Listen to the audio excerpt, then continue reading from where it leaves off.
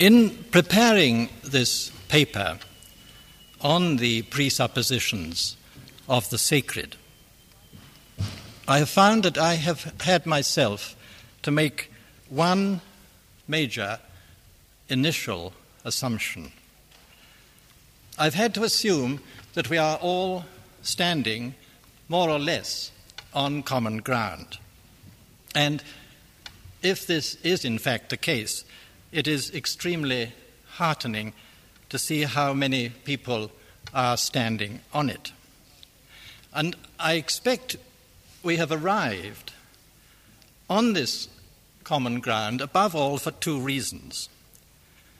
First, because we have become aware that something is very wrong with both life and art when they lose contact with the sacred to the extent that, in the West at least, they have done over the last few centuries. And second, and more important, because we feel that we are standing not only on common ground, but, to use the words of Keats, standing upon the forehead of the age to come, and that it is our task, even our duty, to try to give another heart and other pulses to the world. And that we can best do this by trying to renew our links with the sacred, to renew our sense of the sacred. What this means in relation to many particular themes will no doubt be the subject of later papers. My task, as I see it, is to take the bull by the horns and to define, so far as I can, the concept of the sacred itself, and what are the conditions for its actualization in life and in art. And this, with a mixture of diffidence and presumption, is what I now propose to do. And if I do it in terms that may appear to involve what are mainly Christian categories, this is because it is with these categories that I am most familiar. The word sacred is one of a whole group of cognate words: sacrament, sacrilege, sacrosanct, consecrate, sacrifice. The original meaning of this last, sacrifice, being to make sacred, sacra facere. The root, then, of sacred is Latin and not Greek, sacra, still present in our sacerdotal, of or belonging to a priest. It denotes, therefore, something set apart, devoted to a deity, a holy offering. In early Christian language, it was applied in its synonymous form, sacramentum, to any object or action which, as mirror or vehicle or form of the divine, was regarded as revealing the divine. And we are here at once in the midst of things. The sacred is something in which the divine is present, or which is charged with divine energies. This is to say that the very idea of the sacred presupposes, to start with, the presence of the divine, or the existence of God. Without the divine, without God, there can be no holiness and nothing sacred. You cannot talk about the sacred without presupposing the divine, just as you cannot talk about sunlight without presupposing the sun, however many mirrors it may be reflected in. Further, God, the divine, is not only the principle, the original cause of all making sacred, of all sacrifice. He alone is sacred. At one of the most solemn moments of the divine liturgy of the Orthodox Church, the priest raises the consecrated bread before the congregation and cries, "Holy things to those who are holy." Whereupon the congregation replies, "Only one is holy, only one is Lord, Christ in the glory of God." The presence of God, the presence of the divine, is, that is to say, the initial and ultimately unique presupposition of the sacred, for the simple reason that without that presence, there is no sacredness anywhere. This means that if, for instance, earth, nature, life, art, or anything else is sacred, this is because it is the expression or revelation of something infinitely more than itself, something which it but discloses or reveals. It is not because it is sacred in its own right, apart from this other that it enshrines, and still less is it sacred because we make it so.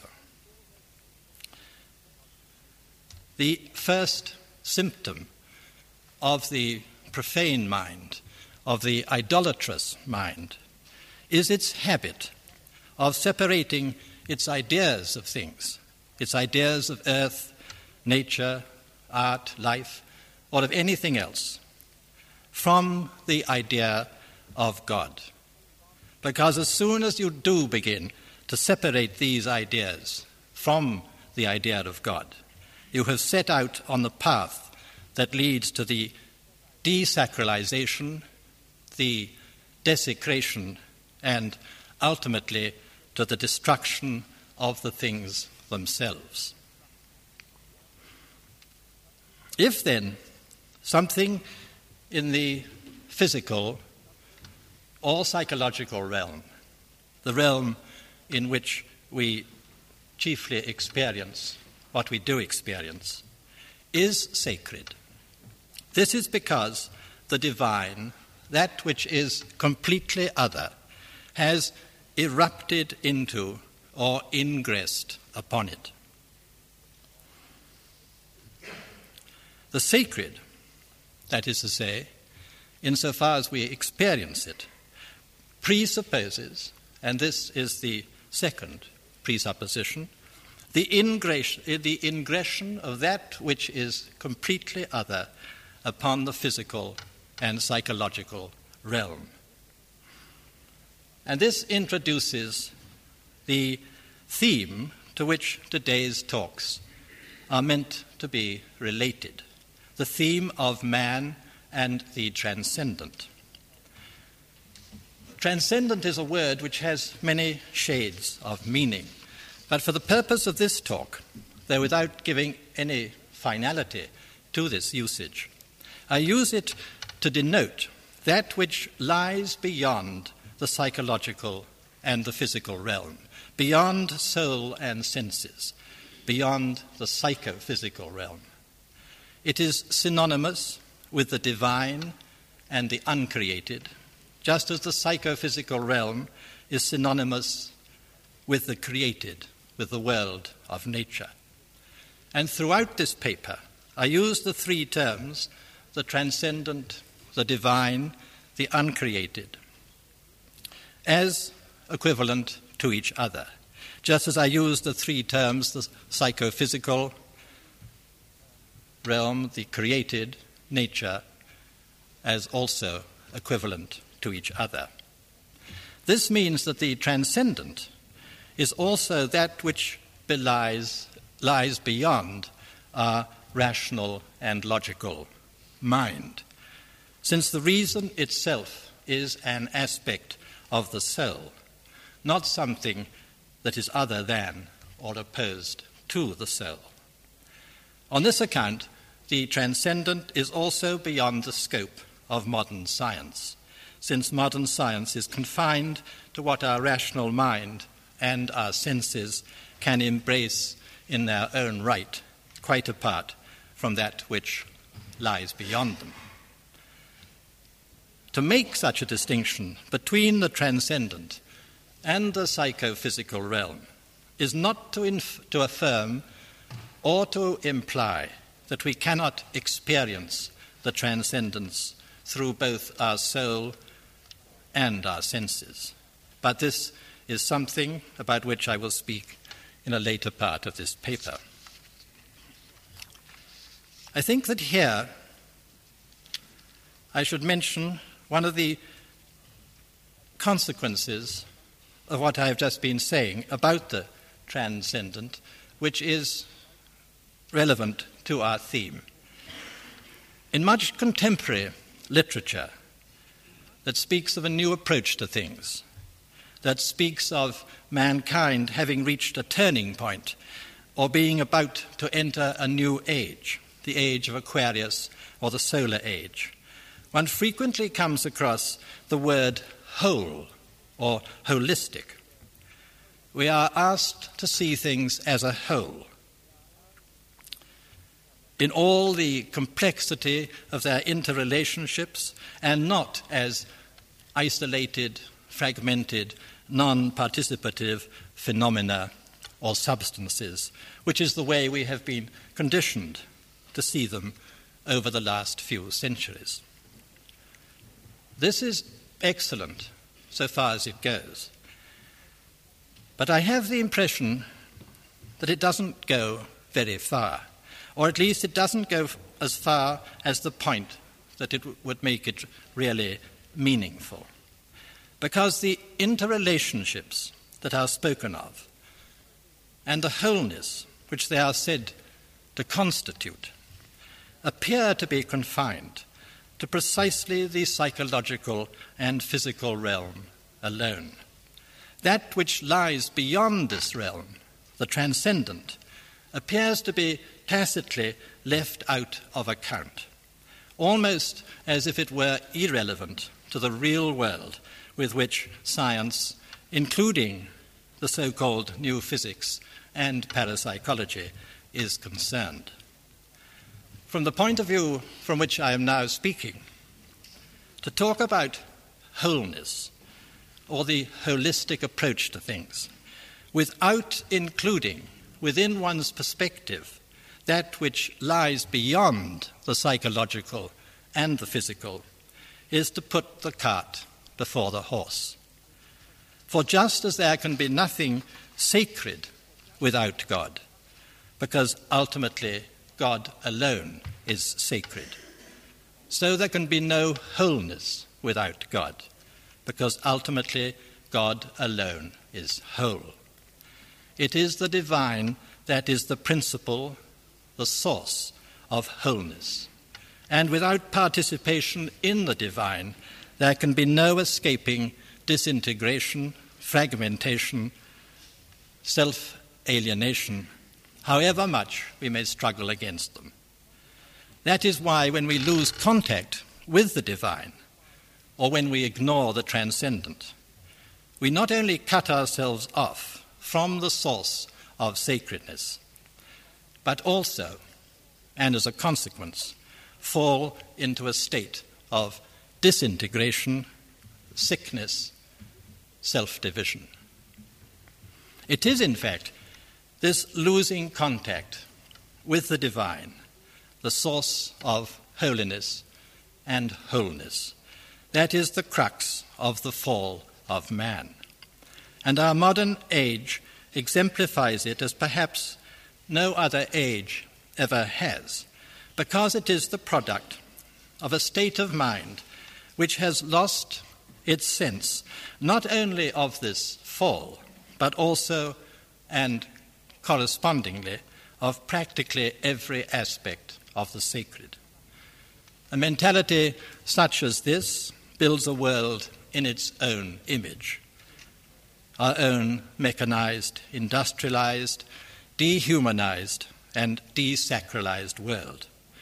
in which man's separation from God not only alienates him from himself, but also separates the visible universe from man and makes both of them wanderers, lost travelers cast out into the deserts of time and space. And this introduces the third presupposition of the sacred. The presupposition not of God's transcendence to nature, but of the mutual immanence, the mutual indwellingness of God and nature, the interpenetration of the uncreated and the created. We enter here, I think, a sphere of understanding which is absolutely crucial for our grasp of the sacred. When people talk about God, even as I have been now, and this is perhaps especially true in the Christian world, they often talk about him as if he were a kind of object. And if they go on to talk about the relationship between God and the world, they often speak of it as being above all a relationship of cause and effect. God is a world cause, a final cause or principle of being and existence. And the world and its laws and everything in it are what he has produced. Now, this still makes it possible to speak of some analogy between God and the world, the uncreated and the created.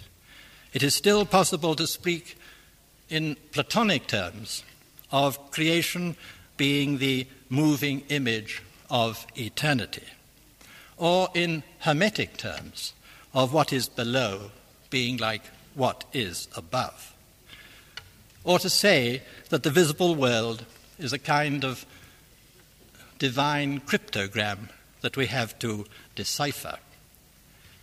But in this view of things, it is difficult to go beyond that. It is difficult to escape from what one might call a kind of dualistic mentality, for which the otherness of God is projected in the otherness of the physical or material nature of the visible world, so that there is always a distance between them, a hiatus, one which culminates in an absence, in the idea of a hidden God, a Deus absconditus, and makes it impossible to envisage any nuptial union between them, any nuptial union between God and the world he has created. For this type of mentality, the miracle of this union will always remain inconceivable or illusory. The miracle is that the divine otherness about which I have spoken becomes, for me, more interior than my own soul. Experienced in this way, God is never an object. He can be known only through himself, becoming the absolute subject of my own being. Through, that is to say, an epiphany, which in its own right displaces my ego or selfhood and puts in its place this absolute subject who is God. This means that, paradoxical as it may sound, it is ultimately myself, insofar as God has become the absolute subject of my being, that reveals God to me, free from all objectivity. At the same time, and this is the other aspect of the same paradox, the divine subject is in fact always the active subject of all knowledge of God. That is why to worship God's gifts in other people is the same thing as to worship God himself. And so it is with everything in creation. Not only man, but every created thing bears a hidden poetic essence, a divine essence, its own interior seed of divinity, at one with its concrete appearance, in such a way that there is an intimate interpenetration, a secret coincidence between them. By mutual assimilation, creator and created, the visible form and the divine idea informing it grow together to such an extent that each becomes the other's mind. The two become one. Or one can put this in another way and say that in creating all things, visible and invisible, it is himself that God creates in another form. In creation, he becomes his own symbol. The image is also epiphany. Each created thing, that is to say, far from being merely the image that suggests or points to an intelligible reality, actually contains and expresses this reality. It does not merely signify, it is what it signifies. A tree, for instance, is an intelligible reality that thinks itself in the form of a tree. Creation is the revelation not simply of a truth about God, it is the revelation of God himself. The heavens declare the glory of God. Heaven and earth are full of thy glory. The created world is God's sacrifice of himself to himself in what he creates. It is the means whereby he is what he is. Were there no creation, God would then be other than he is. And if creation were not sacramental, then God would not be its creator, and there would be nothing sacramental or sacred anywhere. If God is not present in a grain of sand, he is not present in heaven either.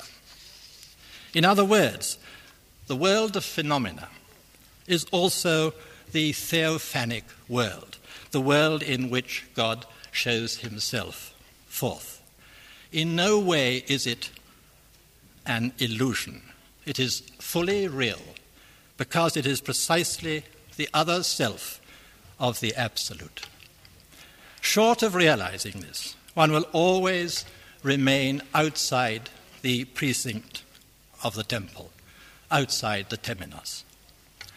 So long as there is, on the one hand, a subject, an I, isolated in its egoness and set over against the world of phenomena, and on the other hand, an object, God, a divine being, isolated and abstracted in its unknowability, there cannot be any access to the sacred, whether in life or in art. Transcendence and immanence are thus complementary, not contradictory terms. Without transcendence, there is no immanence, but equally, without immanence, there is no transcendence. And they do not make a double reality or multiply reality into two. Each of the elements of the partnership, God and man, the divine and nature, is or represents not simply the same reality, but that reality in its fullness. Each is or represents both the whole and the same whole. And it is their vital conjunction, their dynamic interpenetration, which gives birth to the sacred and makes the whole visible universe the matter of a sacrament, a single icon of God, a holocaust of divine love and beauty. If this, then, is the reality of things, how, it might be asked, is it that we so fail to perceive it as such and to experience it as such? How is it that we have built ourselves, around ourselves, a world that witnesses to the desecration of this reality at every point and at every moment? A desecration which we perpetrate without even realizing, or generally without even realizing, that we are desecrating anything or that there is anything to desecrate. The temple robbers of old at least were aware that they were robbing temples. We have lost even the sense that there is a temple to rob, a temple to profane. And this gives us an impunity to commit our crimes, our day's work of slaughter and pillage, methodically, without passion, and with no sense of guilt. We have stripped inner and outer landscape bare of all those emblems of sanctity, those recollections of sanctity which once nourished the soul. The shrines of saints, the retreats of hermits and holy men, their sanctuaries of worship and prayer, the festivals of song and dance in which they were celebrated. And instead of emulating their lives, we continue to cut the cloth of our mind and body, not in order to be worthy of the kingdom of heaven, but in order to fit more comfortably into our comfortless and uprooted world. And if we ask, and to our credit, we are beginning to ask it more and more, in the name of what we have reduced ourselves in this way, inflicting the same kind of distortion onto everything about us, we will find in the end that it is in the name of that mentality, with its pitiful complement of basic concepts, which is still committed to perpetuating this state of affairs, which still persuades us, or tries to persuade us, that we have the right, if not the duty, to invade and ransack the physical world at any and every point, to split atoms, dissect living animals, rape the sky, experiment with gene and fetus, and in laboratories, power stations, and factories to prepare those fruits, and by their fruits you shall know them, whose brutal inhumanity testifies only too well to the infernal source from which they derive. In other words, we will find that we have despoiled our inheritance in the name of a science that exists and can exist only through the appalling negation of all wisdom and true philosophy, the elimination of the person as of every other sacred reality, and a criminal indifference as to whether or not God is active in human and other life, and human and other life active in God.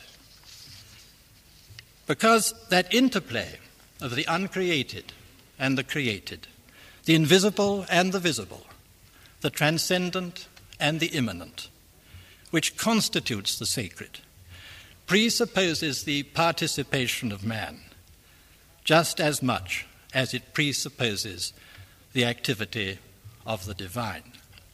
And this is a fourth presupposition of the sacred, one about which I will not say much here, crucial as it is, because it is the subject of a talk you will be hearing later today. But man's role is crucial in the actualization of the sacred, not so much because he is a vital link in the chain of being that extends from higher to lower down the scale of creation, as because he is a microtheos, a lesser God in a microcosm a little world.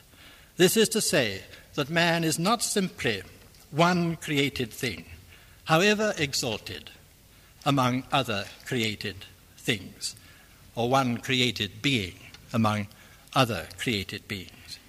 He is not simply the microcosm in whom all that exists in the physical world is subsumed and summed up. He is also himself the macrocosm, the measure of all things, and the physical world is his creation just as much as God is his principle. This is to say that we perceive the physical world correctly, not with but through the eye, when we know it as the living, richly varied but scattered portions of man's immortal body. It is when we forget this and think of God as our judge and of nature as our mother that we go astray. It is this status of man in relation to the physical world that makes his participation in the process of making sacred, in his participation in the ritual sacrifice, as much a presupposition of its fulfillment as the activity of God.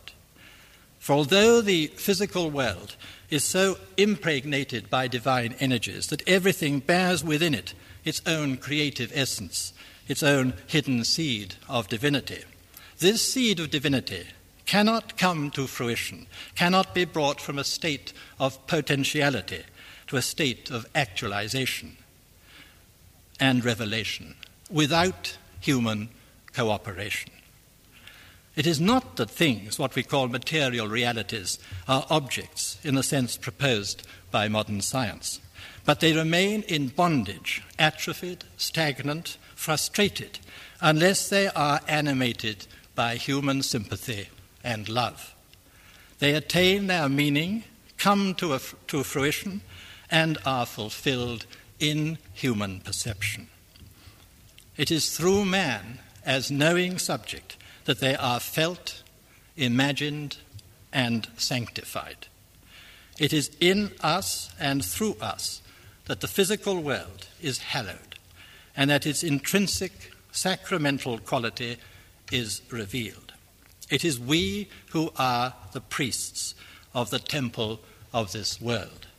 For if this world is a mode of discourse between man and God, or the revelation of God to man, giving the measure of the transcendent unity in the variety of all things, yet at the same time, man is the organ through which or through whom God unveils to this world, to nature, its own mysteries. And yet we can only ourselves fulfill that task. And this is a fifth proposition of the sacred. We can only ourselves fulfill that task on condition that our own inner world is animated by the divine. That perception through which we can hallow things is not ours, or at least it is ours only so far as we can go out of ourselves, not towards the physical world, but towards God. It is only when we can contemplate in ourselves the wisdom of God, the beauty of the poetic essences of the universe, and in their light recognize their counterparts or equivalents hidden beneath the outward appearance of things, that we can reveal to these things their eternal being and bring this being to fruition. For like responds only to like, so that unless our own perception of things is itself charged with the knowledge and love that have their source in the divine, the latent seeds of divinity in what we perceive will not find in us anything to respond to, and so will remain latent, in bondage, stagnant, and frustrated.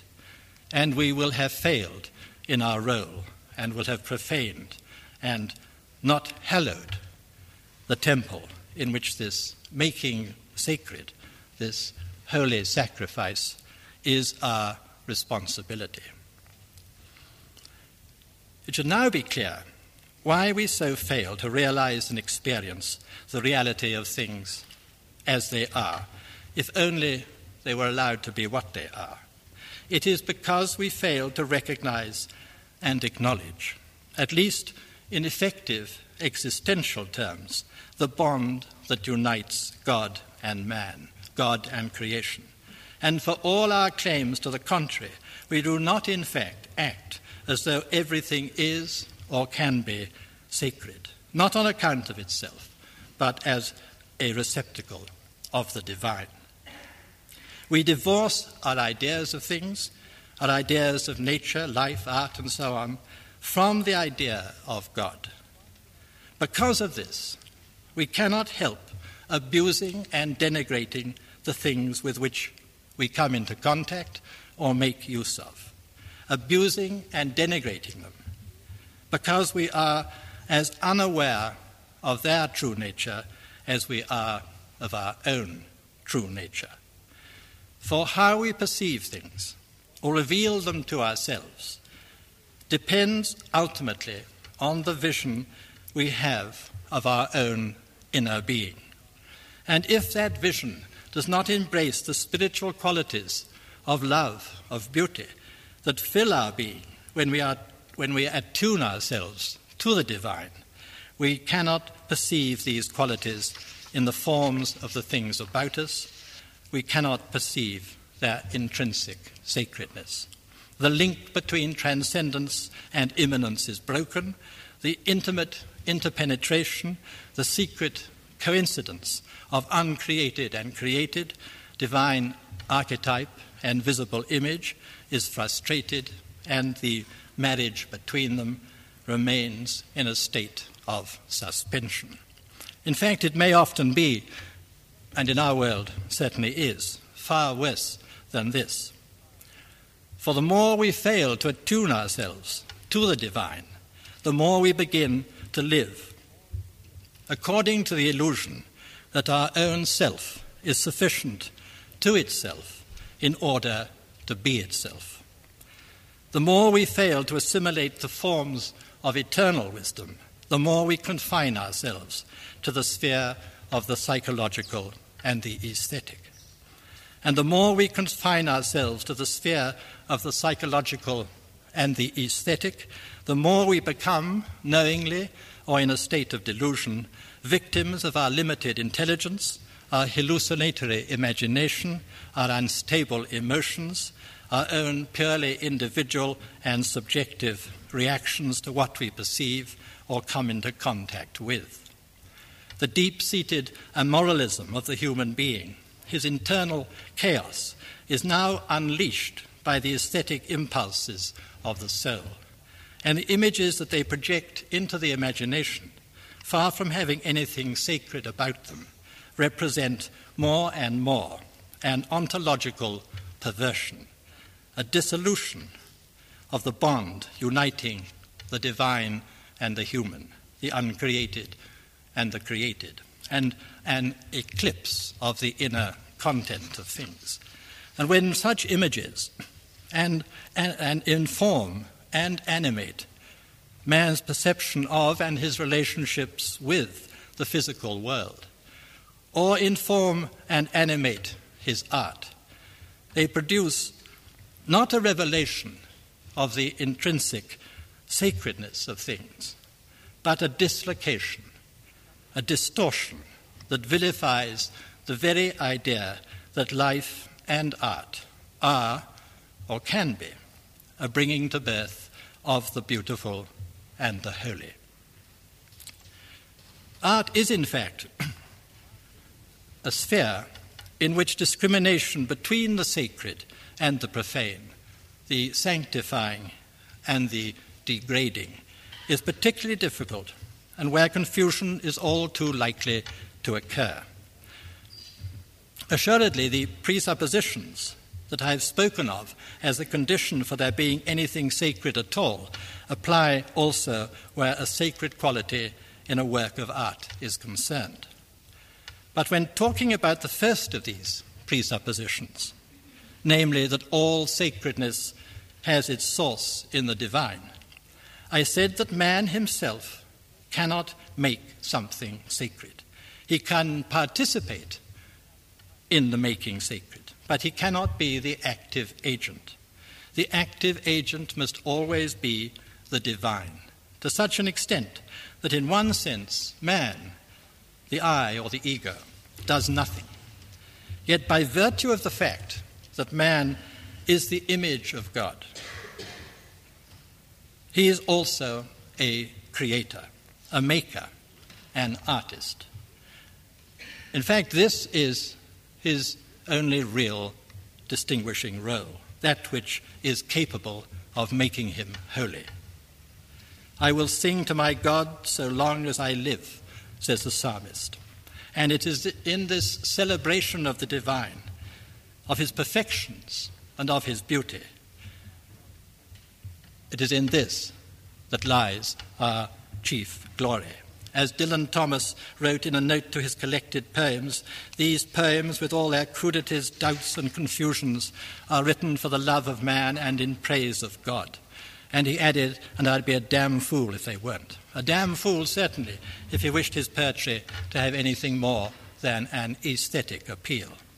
But if, as maker, the artist actually makes his artwork, and if that work does possess a more than aesthetic quality, does possess a sacred quality, then is not the artist something more than a priest? And does he not himself make something that is sacred? Does he not himself make things beautiful, divinize nature? And in the end, is he not himself a power that sheds a divine and transforming illumination? As the young Gogol put it, if art does not accomplish the miracle of transforming the soul of the spectator, it is but a transient passion. And yet here precisely we are at a point of ambiguity. For if art is to transform anything, to reveal to something its true nature, then it must also and simultaneously initiate it into the truth, goodness, and beauty of its own being. For truth, goodness, and beauty constitute the ultimate reality, the ultimate trinity of divine qualities. They are the distinguishing marks of the sacred. At the supreme summit of things, in their ultimate synthesis, the true and the good, in their symbiosis, their mutual interaction, give birth to beauty, are the source of beauty. Beauty is the splendor of the true, as Plato put it. And yet at the same time, it is an enigmatic quality. It is an enigmatic quality because if the truth is always beautiful, the beautiful is not always true. Its initial unity with truth and goodness can be disrupted. Beauty will save the world, said Dostoevsky. But he added immediately afterwards, what beauty?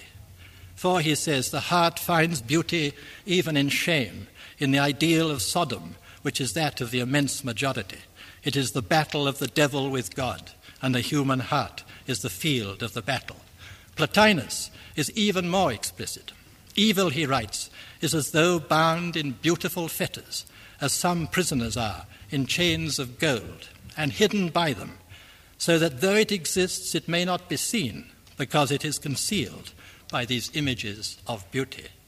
It is not only God who can clothe himself in beauty, evil can as well. The devil can transform himself into an angel of light. And is not beauty, in fact, linked to the original fall of the most glorious of the angels? Thine heart was lifted up because of thy beauty. Thou hast corrupted thy wisdom by reason of thy beauty.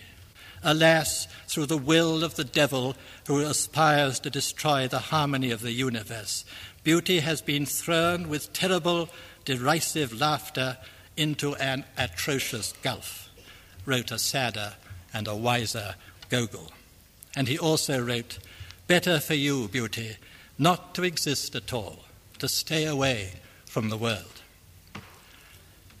This double-edged nature of beauty, reflected in the double-edged nature of art, whose most immediate and compelling touchstone is beauty, is due to the fact that although beauty is a divine quality, it is also the supreme aesthetic value. It is its aesthetic value, not its divine quality, that the scholastic philosophers stressed when they described beauty as id quod visum placet, that which pleases when one sees it. For pleasure is symptomatic of aesthetic experience, of things sensibly perceived by means of artistic forms. The soul is not evil. It is by nature pure and immortal, but its vision can be obscured and vitiated. Its imagination, the human imagination, can lose contact with the divine imagination. If this were not the case, every image issuing from the imagination would in its own right be sacred, and there would be no need to hold a conference of this kind to discuss the renewal of the sacred. And when the soul's vision and imagination are vitiated in this way, the soul's outlets onto the world of phenomena, the human senses, are also vitiated. Ears and eyes are bad witnesses for those with barbarian souls, said Heraclitus. And when the soul and the senses are in this unnatural state, they are incapable of perceiving or grasping the underlying reality of things, their sacred dimension, their hidden poetic essences. And these essences will always escape them. It is because of this that if soul and senses are to perceive the spiritual beauty of things, their sacred dimension, an ascetic operation is demanded, a purification, a cleansing, not so much of the gates of perception as of the soul itself. This could be said to constitute another, the sixth presupposition of the sacred, or of the actualization of the sacred. It is not that by means of this ascetic operation we have to suppress the senses, or that we have to replace them with another and new receptive organ. It is that they have to be restored to their natural state, if through them we are to perceive what is beyond the senses, beyond the aesthetic, as it is also beyond the psychic. And a precondition of this is that the soul itself has first to be restored to its natural state, to its original purity. And this means that the soul has to free itself from extraneous influences, from those images unleashed into it by its own aesthetic impulses, so that it may once more become receptive to the divine light and to the forms of eternal wisdom which that light communicates. For it is only in this light that it can penetrate beyond the aesthetic experience of things and perceive their innermost reality, their sacredness. Only the spiritual can perceive the spiritual. And when the soul is restored in this way, made whole and sacred, then its imagination is regenerated, and then the senses too are spiritualized, just as what they perceive is spiritualized. That which participates in the light itself becomes light. The asceticism, thus, of which I am speaking, is not an asceticism which opposes the divine to the human, or the supernatural to the natural. It is not a matter of transferring attention from a created object to a divine object. It is a matter of the metamorphosis or transformation of one's own subjective and inner being. For only when such a transformation has been achieved in us are we in a position to distinguish between spiritual beauty and its aesthetic simulation, between the beauty that saves and the beauty that enslaves. Because only then can we attune ourselves to and actively participate in the transforming beauty of the divine truth itself. Only then can we see the beauty which is a transcendent quality of being, a quality of the divine light in which all things are made. Divine beauty, like this divine light, is neither material nor sensible, nor of the imagination, nor intellectual, but it gives itself in itself, or by means of the forms of this world, and can be perceived equally well through the senses as through the intelligence and the imagination. This is not a naturalistic mystique, and still less is it a gross materialization of the spiritual. It is the vision, lived and experienced, of the communion of created nature in the uncreated reality of the divine. It is in sanctity, in the Spirit, that man recovers the immediate intuition of true beauty. Salvation through beauty, the transfiguring of things through beauty, is not an autonomous principle of art. It is a religious affirmation. The beauty that saves, the beauty that consecrates the world and frees it from demonic possession, is a divine beauty, a quality totally rejected by the activities of the secular world and most of what passes as its art. For access to this beauty, the interior beauty, bearer of the sacred message, is barred by the angel with the flaming sword. The way to it is opened only by a birth in the Spirit, a rebirth, which is the death of art and its resurrection. Its birth in an epiphanic art, an icon, in a recognition that true beauty resides not in nature as such, but in the epiphany of the transcendent, of which nature is the cosmic radiation, the cosmic manifestation and incarnation.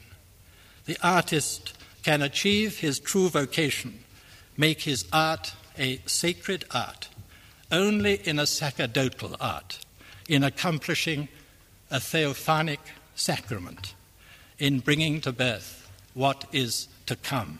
Behold, I make all things new. It is here that contemplation, not aesthetic, but religious, reveals itself in life as in art, as the loving of every created reality. A love, an ontologic tenderness that raises what is created above itself and liberates it from its bondage, its isolation, and even from death itself. Only in and through love is the ultimate innermost reality of things disclosed and fulfilled. Such love is not a divine quality, and still less is it something merely human or emotional. It is the isness of all divine qualities, their very essence. Apart from love, there is no reason for the existence of the world, and apart from love, the world has no purpose in existing, all other purposes being either auxiliary or merely false and superfluous. It is the ultimate, irreducible touchstone. It is the seal and the consummation of the sacred.